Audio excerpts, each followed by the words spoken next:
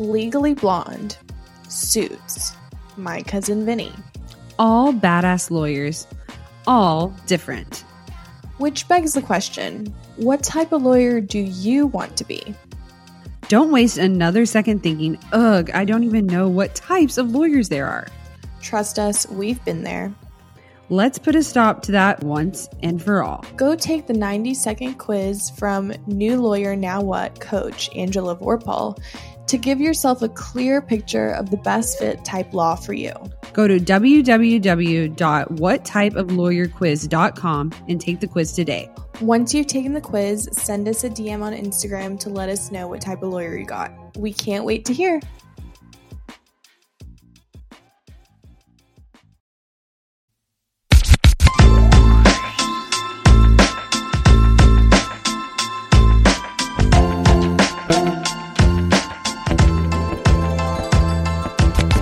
Hey guys, welcome back to Ladies Who Law School podcast. I'm Sam. And I'm Haley. And this week's episode is brought to you by Barcast Audio.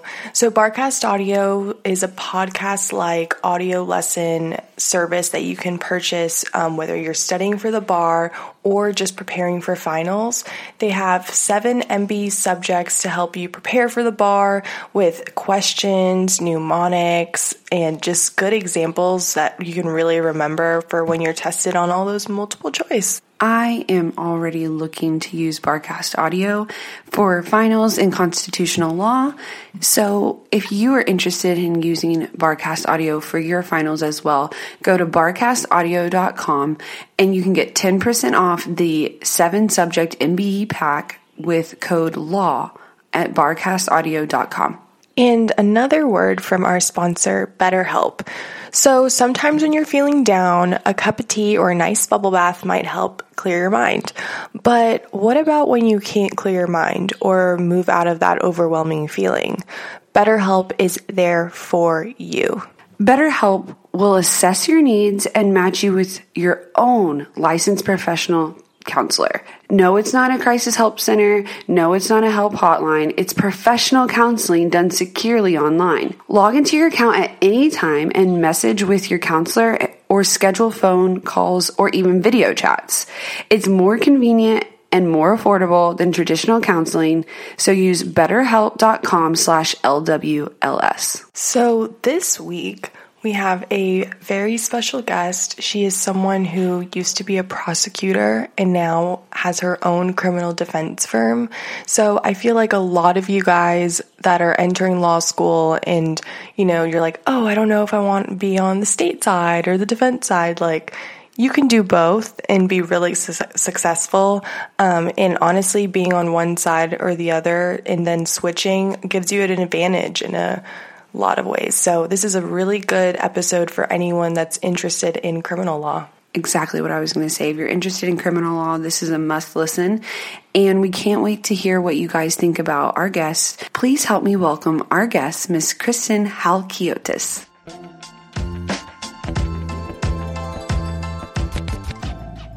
So, Kristen, will you tell us a little bit about yourself? Sure. Thank you so much for having me. I am from Chapel Hill, North Carolina originally, and I work as a criminal defense attorney in Greensboro, North Carolina right now. Awesome. So where'd you go to law school? I went to North Carolina Central University School of Law in Durham, North Carolina. So when you were looking at schools, what made you decide to go to this school in particular? So I applied. I took a year off between college and law school. I had originally applied my senior year of college at Rutgers University in New Jersey. And I had only applied to 2 law schools. I applied to Rutgers and I applied to Carolina. And I got waitlisted at both schools. So I took a year off and I worked. And I reapplied. And I was living home with my mom at the time in Chapel Hill. And I realized, I should really apply because, I'd only applied to 2 state schools. I knew I wanted to be a prosecutor. I wanted to keep my debt load low as possible because I knew I really wanted to live home with my mom so that I could save all that money. And I realized, Central's in Durham. It's a state school. They crank out really amazing trial attorneys. I should apply there too. So I did, and I got in, and the price was really right.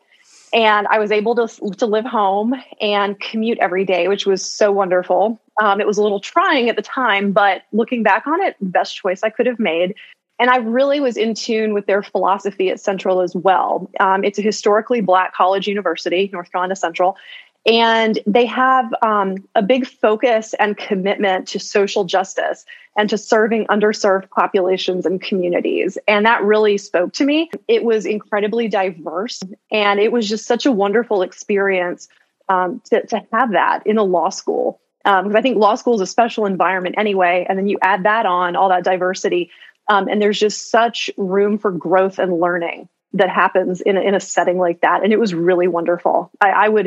I would choose Central again 100 times over. So in law school, obviously you loved it, and you loved your school, but what were your biggest accomplishments, and also what were your biggest struggles? So I think that the biggest struggle that jumps out at me was law school is where my study habits caught up with me. And I think everybody has a point where that happens. And for some people, that point is in high school. For some people, it might be undergrad. For me, it was the first semester of law school when those grades came out and I looked at them and I got absolutely rocked. And I wasn't expecting it at all because I was thinking, oh, I've got this, no problem. I'll read the case law. I'm going to brief a few cases and I'm just going to cruise like I did in college and get good grades. And I think that first semester, it was like a 2.75. And I don't know that I've ever been so crushed in my life. But it was a wake-up call, and I'm glad it happened that first semester because it let me know that I really needed to retune some things. And that was, law school is where I learned how to study. And I think law school is special also because it really, I feel like it really rewires your brain. It rewires how you think. It rewires how you argue. It rewires how you react. And it's an incredible experience. And learning that process, how to study, and how to retain information without just rote memorization. It's really served me well since law school. But that was I'd say the biggest struggle was getting used to that. And realizing, not gonna do so well if I keep trying to dial it in like I did in college. It's just not gonna work. And then I think accomplishment wise, once I learned how to study, I started doing really well in classes. And I wrote on to the Law Review. I was articles editor of the Law Review my third year. I was actually certified under the third year practice rule in my state and was trying cases at DA's office when I wasn't in class. So that was really exciting and it was fun. Some of my classmates will still to this day joke about how I used to come to school in a suit, probably more than I did in jeans because I was always on my way to the DA's office either before or after class. So you talked about the tweaks that you made and how you learned to study. Can you tell us a little bit about that for anyone else who might be in that same situation? Sure. Massive amounts of outlining. The outlining was so crucial in terms of retention and comprehension, because I think if you're just memorizing to memorize, you're not really going to retain any of it. You might be able to spit it back for the test. But you aren't going to be able to remember it, for the bar exam. So I think outlining, I had one friend who was a really good study partner, my second and third year of law school. And we also studied for the bar exam together. And I think when you have that, like a study partner, it doesn't necessarily have to be a group, because first year I tried to have a group and it was too many people. I think it was just too many people. But when you have one person, you have that accountability partner, and you can kind of keep each other going. Because I remember, bar exam studying was really intense. We would both get dropped off at the law school because our school didn't offer Barbary back then. So we got dropped off at Carolina every day. We would go to our live lectures in the morning. Then we'd eat the lunch that we brought with us. We established like a pattern of multiple choice questions we do in the afternoons. Then we'd get picked up and go home and have dinner. And then in the evenings, we would reconvene at Starbucks for about, until they closed, and then go somewhere else to a mall that had an outdoor area where sometimes we would stay until midnight or 1 a.m. and then repeat the next day, 6 days a week. So it was very, very focused. And if I didn't have that accountability partner, I don't know that I would have been able to stay the course myself. And I think other things that helped is I didn't have like the technology issues that I think people today might have. our law school actually got remodeled halfway through our time there. And I always joke that if we had had Wi-Fi, like seriously would have been all over, because all I could do on my computer was take notes or else play solitaire. And so it wasn't like, oh, I've got to check Facebook. And because I seriously, things would have fallen apart. The wheels might have come off if we had Wi-Fi back then. But I don't know. But those are just some of the challenges and ways to get around, and there were a couple classes that were horrid challenges and that didn't end so well necessarily in terms of a high grade, but you get through it and you keep your eye on the goal. And the fact I was just proud of the fact that I was able to graduate with honors, because our school had a wicked C curve. It was harsh. It was really brutal. We lost a lot of people, especially after the first year, like a lot of people. That was kind of the running joke, that it was such a brutal curve. People would say, hey, can we get like an explanation from the deans when we're trying to apply for jobs and things like that for the people who wanted more of like the big firm experience? That was never something that I wanted to do. But I think having that accountability, you find the people that you are close to who can help you kind of realize your goals and your end result. I feel like that's great advice, especially about the study groups. I mean, I feel like 1L, we definitely studied in like a bigger group, kind of like you did, and it didn't really work, And then now we study in much smaller groups, and it's so much better. And you can just retain it more. And just accountability. It's all about accountability, just like you said. So. And I think there's less resentment too, because, if you're in a larger group, you've got people who are putting in varying degrees of effort. And if you find that one person, like my study partner, she and I just clicked because we would both put out a lot of effort. And we were both very much on that same track. And so it wasn't like, oh, Bob over here isn't pulling his weight and I'm spending so much energy being angry at him and kind of passive aggressive and resentful. And I feel like I'm pulling him along.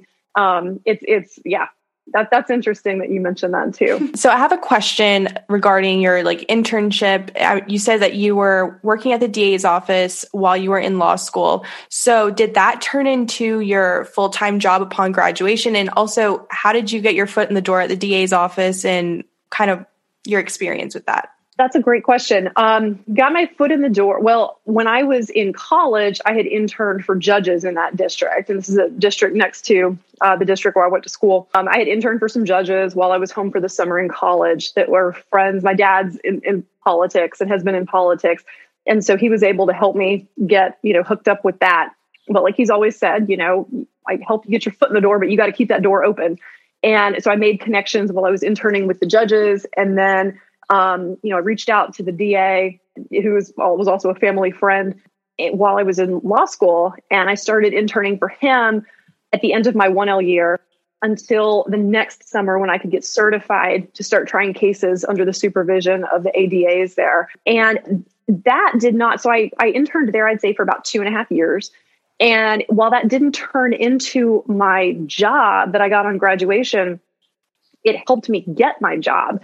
Because when the district where I interned, they didn't have any openings for new prosecutors for our misdemeanor courts at the time. And so I had actually sent resumes to pretty much every larger, more urban or suburban DA's office in the state of North Carolina, got an interview in Greensboro, and was able to get a job here based partly on the recommendation of the DA that I had interned for so long. So that connection and him knowing, what my work ethic was, the fact that I was, enjoyed this, that I was good at it, it certainly went a long way to helping me get my first full-time job out of law school. How far is Greensboro from where you went to school? It's about an hour. Okay. So how many DA's offices did you apply to? Was it like 15, 20, or was it like 5? I would say maybe it was about 10. Okay. So maybe it was about 10. Yeah, we always encourage people to, send out their resume and apply to different things. So that's the reason I was asking. But we'll be right back. Hey guys, we want to take a moment to talk about something that has been a game changer for us busy lawyers, Audible. Yes, Audible has been our go-to platform for incredible audiobooks, offering an extensive library of thrillers, nonfiction, autobiographies, and mysteries. And guess what? We've got a special treat for you. Audible is offering a free trial to our listeners, and all you need to do is check the link in the show notes. It's the perfect opportunity to experience the magic of audiobooks without spending a dime. Speaking of thrillers, I know you are currently hooked on Never Lie by Frida McFadden. Samantha, can you tell us a little bit about it? Absolutely. The twists and turns in Never Lie have kept me on the edge of my seat during the workday and even when I'm on my daily walks. It's like having a suspenseful companion wherever I go. And for those looking for some financial wisdom, I have been engrossed in My Money, My Way by Kumiko Love. It's packed with practical advice on managing finances, perfect for anyone trying to navigate the complexities of money management. What we love most is the flexibility Audible offers. As lawyers, our schedules can be unpredictable, but with Audible, we can enjoy our favorite books on the go, whether we're stuck in traffic, hitting the gym, or waiting for a court hearing. So, if you're ready to embark on a literary journey and discover the joys of audiobooks, click the link in the show notes to start your free trial with Audible. Trust us, you won't want to miss out on this fantastic offer.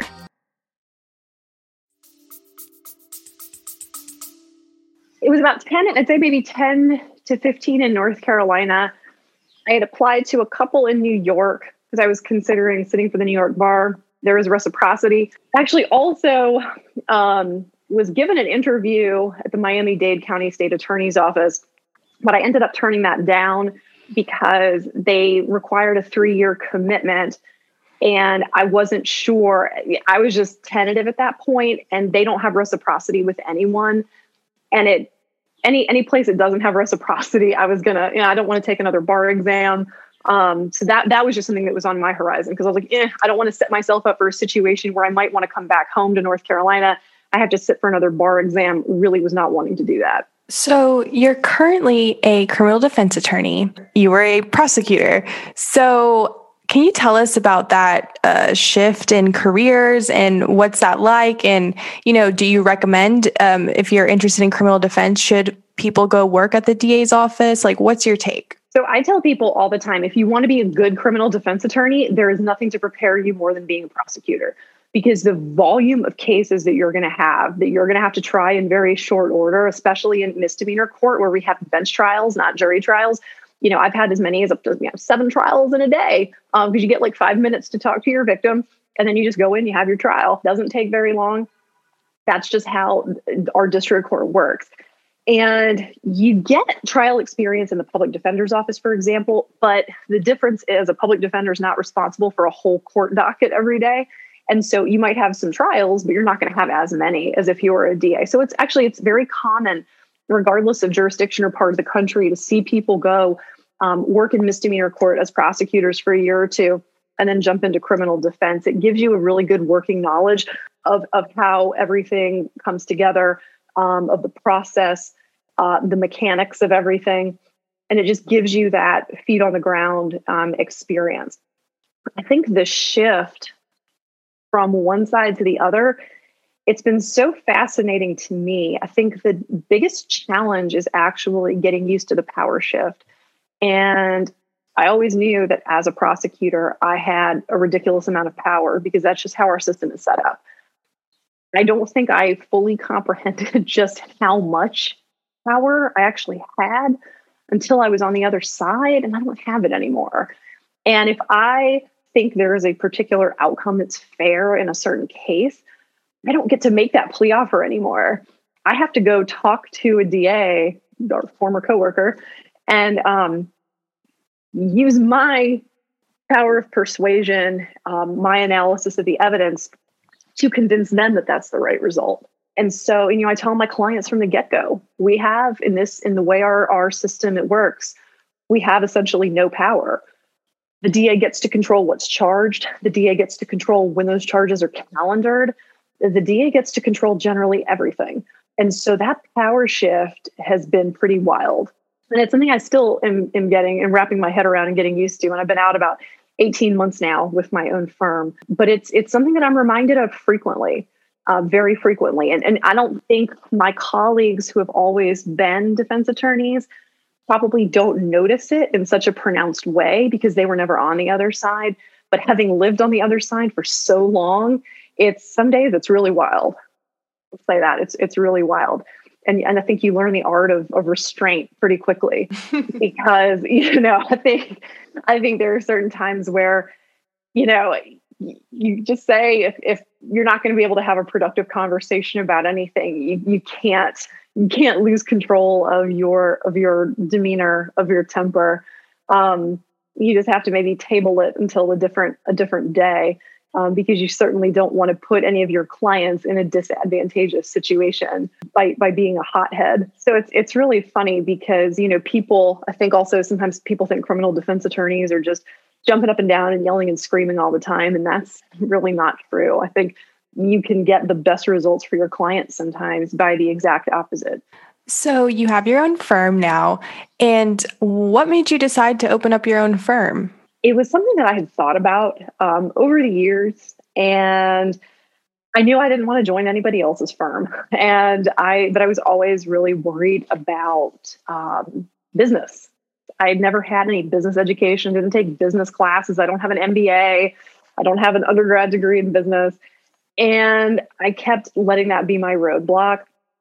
And then I had the chance to serve as president of the Junior League of Greensboro, which is a charitable women's organization. And basically an 800-member corporation that I got to serve as volunteer president and CEO of. And I realized I got a lot of business training and experience doing that. And I realized, QuickBooks isn't that complicated. I can, I outsource that anyway to a bookkeeper. There is really nothing that should be holding me back.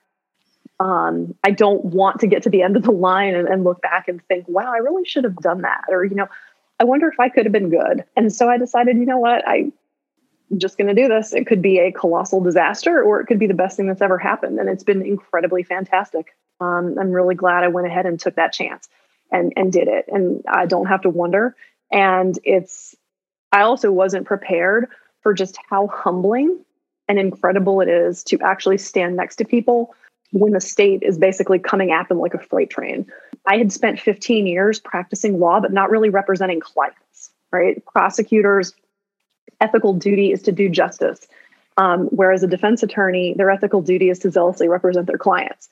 And so, people might think that prosecutors represent victims. No, they don't. They may help speak for them, but they don't represent victims, and they don't represent police. They may be their primary witnesses, but there's a big difference between being your primary witness and actually representing them.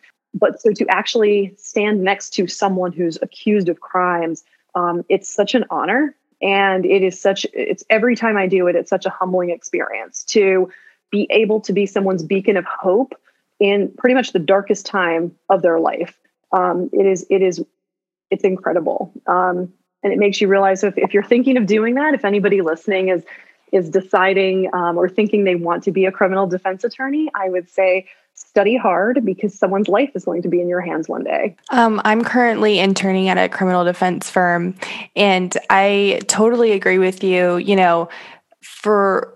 Everyone deserves representation, right? And no matter what they're accused of, they deserve the best representation that they can possibly have. And you, as a lawyer, you have a duty to give that. So I totally agree with that philosophy. And yeah, it's really exciting that you're able to, have your own business now and do what you love and also feel great about what you do and help a lot of people. So I will say my hat is off to the people who open up their own practices very close to when they get out of law school, because for me, it was intense enough to be learning business for the first time. I have the law down pretty well, and so I was really just focusing on the business. I cannot even imagine having to kind of be learning both at the same time. I think that is amazing, and anybody who takes on that challenge is simply incredible. But I think also if anybody who's listening to this is thinking, I wonder if I could go ahead and do that or open my own firm, I'd say at some point you really should. You really should. There's no reason not to.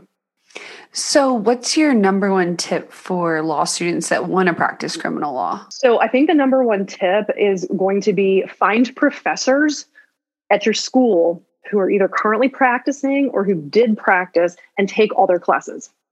I had some amazing, one of the favorite things about Central is that pretty much all of the professors were either practicing attorneys or had practiced at some point in their career. So you weren't getting just folks who've been in the ivory tower their whole career and don't understand how the real world works. They were able to give us, real world examples in my evidence class, criminal procedure, criminal law, and the stories that they would tell to illustrate these concepts were the best things ever. I mean, and I remember them to this day. It really made an impression.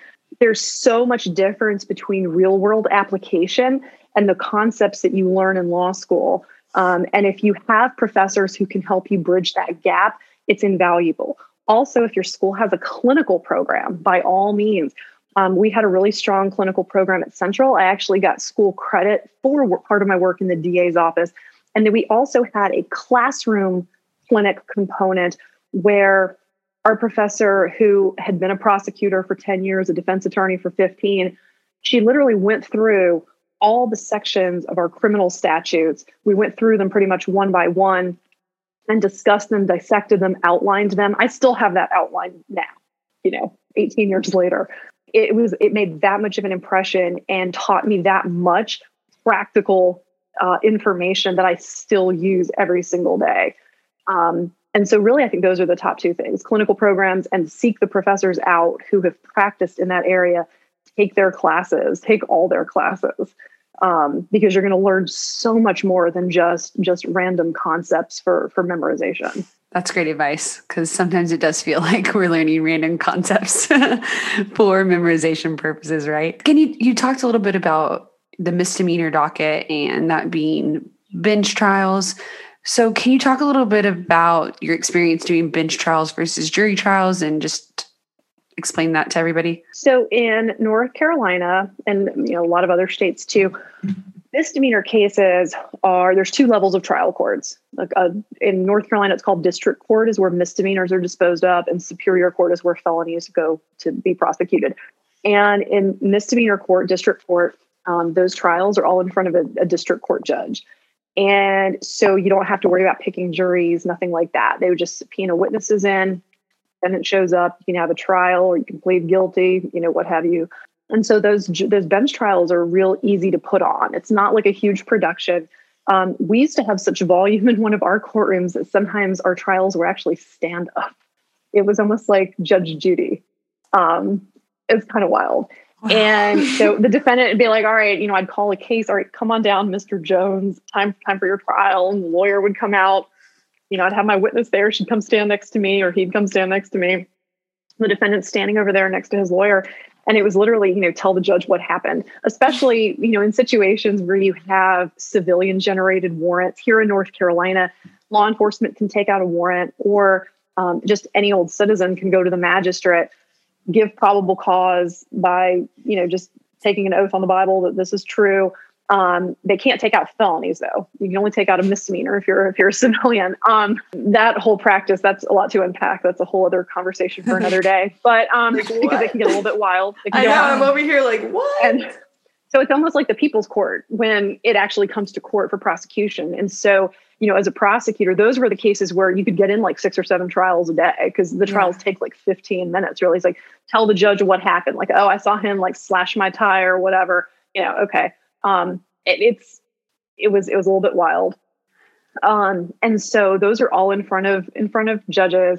And then of course you have the ones that do take a while. I over the years, I had a couple of 2-day district court trials, for more serious things like assaults on a female or sexual battery, driving while impaired, or they're also very, very technical, sort of a little bit lengthier trials. And then of course with felonies in superior court, or if a misdemeanor conviction is appealed, it goes up to superior court for a jury trial de novo, which means a new trial. And that's where, your jury trial rights kick in. We kind of joke that's where all the constitutional rights kick in. We always joke, the Constitution doesn't really apply in district court because you don't necessarily, you're not getting a jury trial, all of that. Of course, you have your de novo appeal, and that's where you get the jury trial rights kick in. So, then you have the jury trials, and that's where the real fun is. So I pretty much worked in district court for 3 years.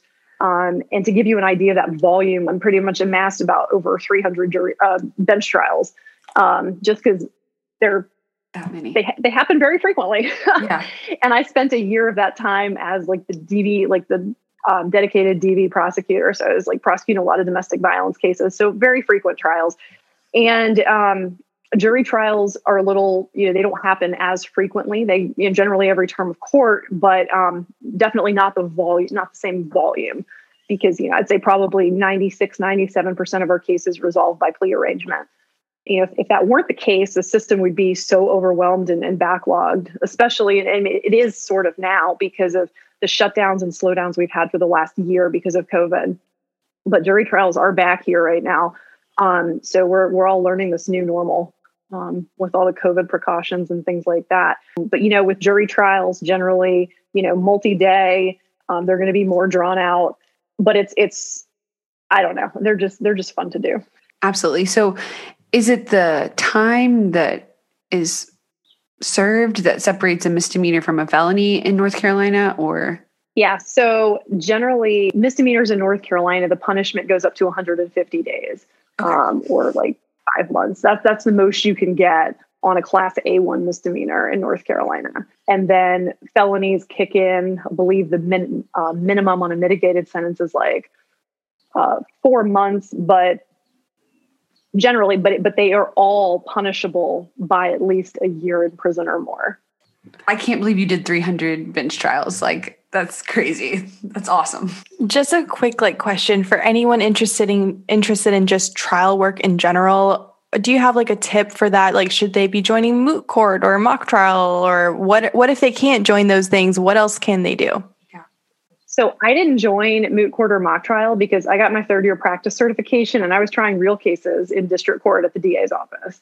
And I was having so much fun with that. And I was like, these are real trials, and I'm learning, how to try real cases. And that was really cool because when I started my real job after law school, I remember a couple district court judges saying, "Oh, wow, you already know how to try DWIs." And I was like, yeah, I did that on my internship. And it was cool because I got to work the kinks out while I was interning. And then I start this job and people are like, "Oh, she knows how to try everything in district court. That's really cool."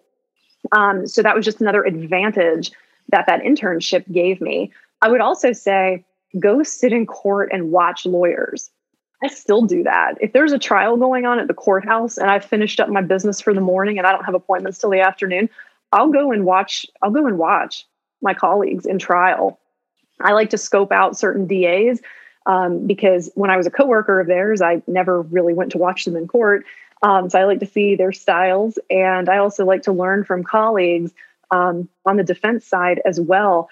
You never know who has a great technique. You never know who has, who has something that you haven't thought of necessarily.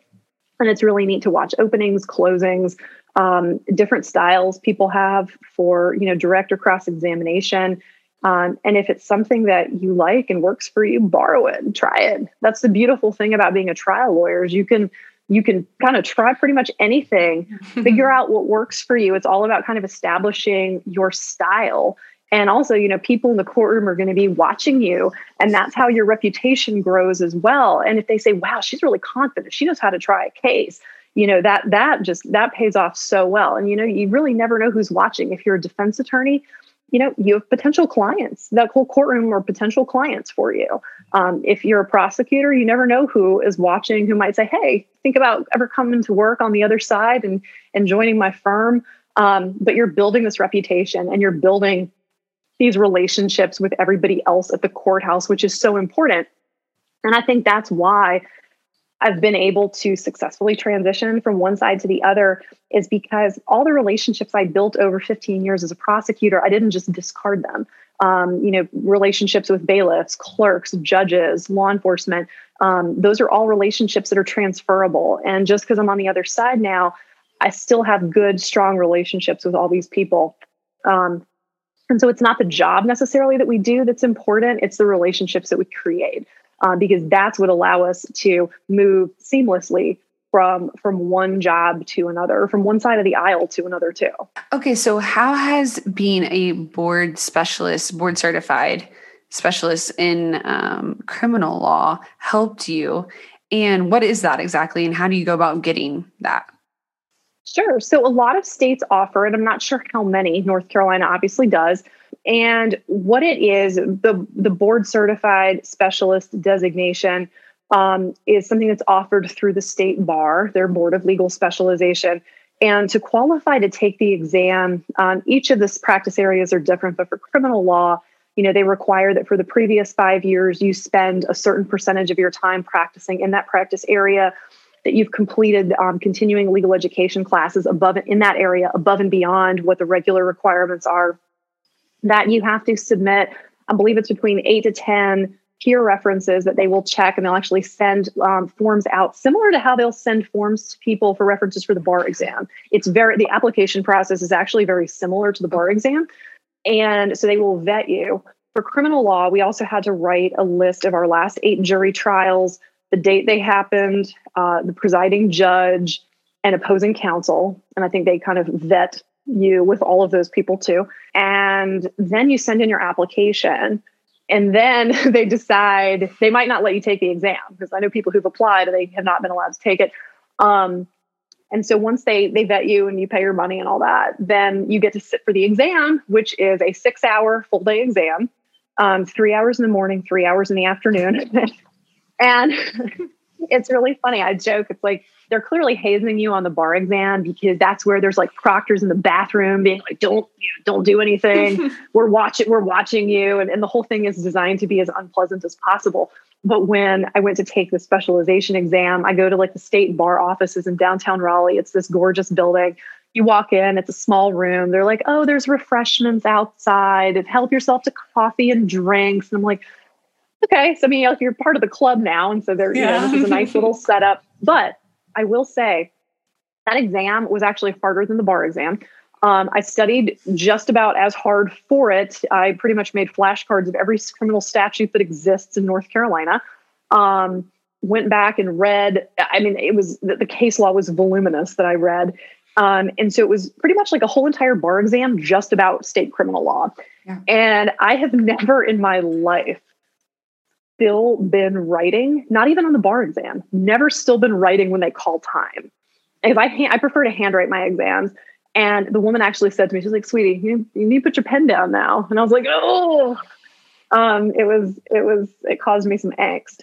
But I did pass it. And I did that when I was still a DA. It was in 2014. And it was really just a personal goal for myself. It was just a benchmark that I wanted to hit for myself. I wasn't going to get a raise. Nothing, no one was going to throw me a party. It was just really for me. And I'm really glad I did it. Just as a way also at that point to show victims, hey, there's some good defense attorneys who might have this designation just because you're dealing with an assistant DA. Look, I have that designation as well. And also, I'm so glad I did it now that I went out into private practice, because it was an instant way to differentiate myself as I stepped out and had to market myself for the first time, because that's been new to me for the last 18 months. I never had to market myself before. And it was also an incredibly good review of all the statutes, even the ones that I don't use as much. It was a fantastic review for that. So I think I would do it again, that exam was a little traumatic, but it definitely paid off, and I'm glad I did it. It was a good challenge and a good triumph. Awesome. I wonder if they have one here. Do you know? We're going to do some research after, and we'll have to figure out. I know Texas has one. Well, that's one of the places that we've been looking to go to. So maybe we'll have to start studying for that. So when you're not in the courtroom or working, what do you like to do in your free time? Sure. I really love, I love hanging out with my dog. We do a little bit of pet influencing and like brand work and things like that. Love that. And yeah, he's an Instagram star. it's a fun little non-legal, related thing that I do. What's his username? Yeah, tell us. His Instagram handle is Churchilly, so Churchill with a Y on the end. That was my old dog's name. But he's a nut. He's fun. I also am a complete Peloton addict. Can't get enough. And I actually had bought the bike for myself. It was like May of 2019. So that purchase came in handy, especially through the pandemic. And so I love just spending time with friends and reading and knitting and just enjoying my life. I do, honestly, I probably work more now, but it feels like I work less. As weird as that is, I think there's something about working for yourself that I didn't understand until I was actually working for myself. But I find it very therapeutic too. And I also love teaching CLE. I teach a lot of CLE to both like ethics classes for new attorneys, as well as more advanced topics for seasoned attorneys. And I really, really enjoy that. That's awesome. Well, we love to cycle and we use the Peloton app as well. So we will have to add you. What's your username? So my leaderboard name for Peloton is Crazy Corgi Lawyer. So CRZY Corgi Lawyer. And my Instagram handle is CSH Law PLLC, if anyone's inclined to follow. Perfect. And can you also plug your website just in case anyone wants to check you out? Sure. CSHLawPLLC.com. Perfect. Well, it was so nice speaking with you and learning about you. I mean, we've been seeing you on social media for a while and we're always like, okay, we need to interview her. And we finally did. And we are so happy that we did. Yes. So happy. Thank you. Thank you. No, thank you so much for having me. And thank you for finding me relevant enough still to have me on your podcast, which is marketed towards ladies in law school.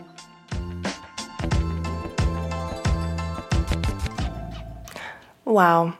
Once again, a really strong, independent woman literally opening up their own firm. Exactly what I want to do in my life. She is such a star, and I love that she is such a hard worker, and she's so inspiring, right? I mean, you don't see a lot of women in criminal law, and the fact that she so zealously advocates for her clients.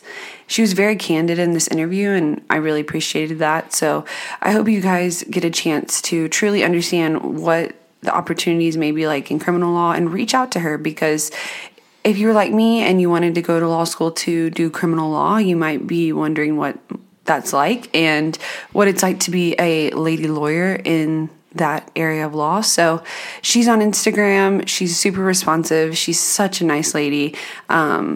She's also, we love the fact that she rides the Peloton. We already all added each other. So if you guys also have the Peloton app, let us know so we can add you as well. Yes, our usernames will be in the show notes if you want to add us. We are trying to, get fit for the summer and just for, mental health. So we've been using my not Peloton spin bike. If you want more info on what spin bike I got, you can just DM me on Ladies Who Law School or my personal, and I'll give you all the deets on the spin bike. Trust me, it's worth it if you do not want to buy a $2,500 Peloton. So this is a great option. Also, I just want to side note about what Kristen, criminal law and all that. Currently, I'm at a criminal law defense firm, and I can definitely say that at least in Oklahoma, from what I've seen, there's no woman on the criminal defense side. I've been in court and I don't see any women but myself in defendants. So, we need more women out there. If you're interested in criminal, like I said, share this episode with all your law school friends who are interested in criminal law, because we definitely need more women out there. So, just going to say that. All right, guys. Well, you know where to find us. If you're interested, please join our Facebook group, the LWLS, the community. You can also find us on Instagram, and you can slide in those DMs if you ever have any questions for us. All right. Have a safe rest of the week and stay healthy and wash your hands. And bye. Bye, guys.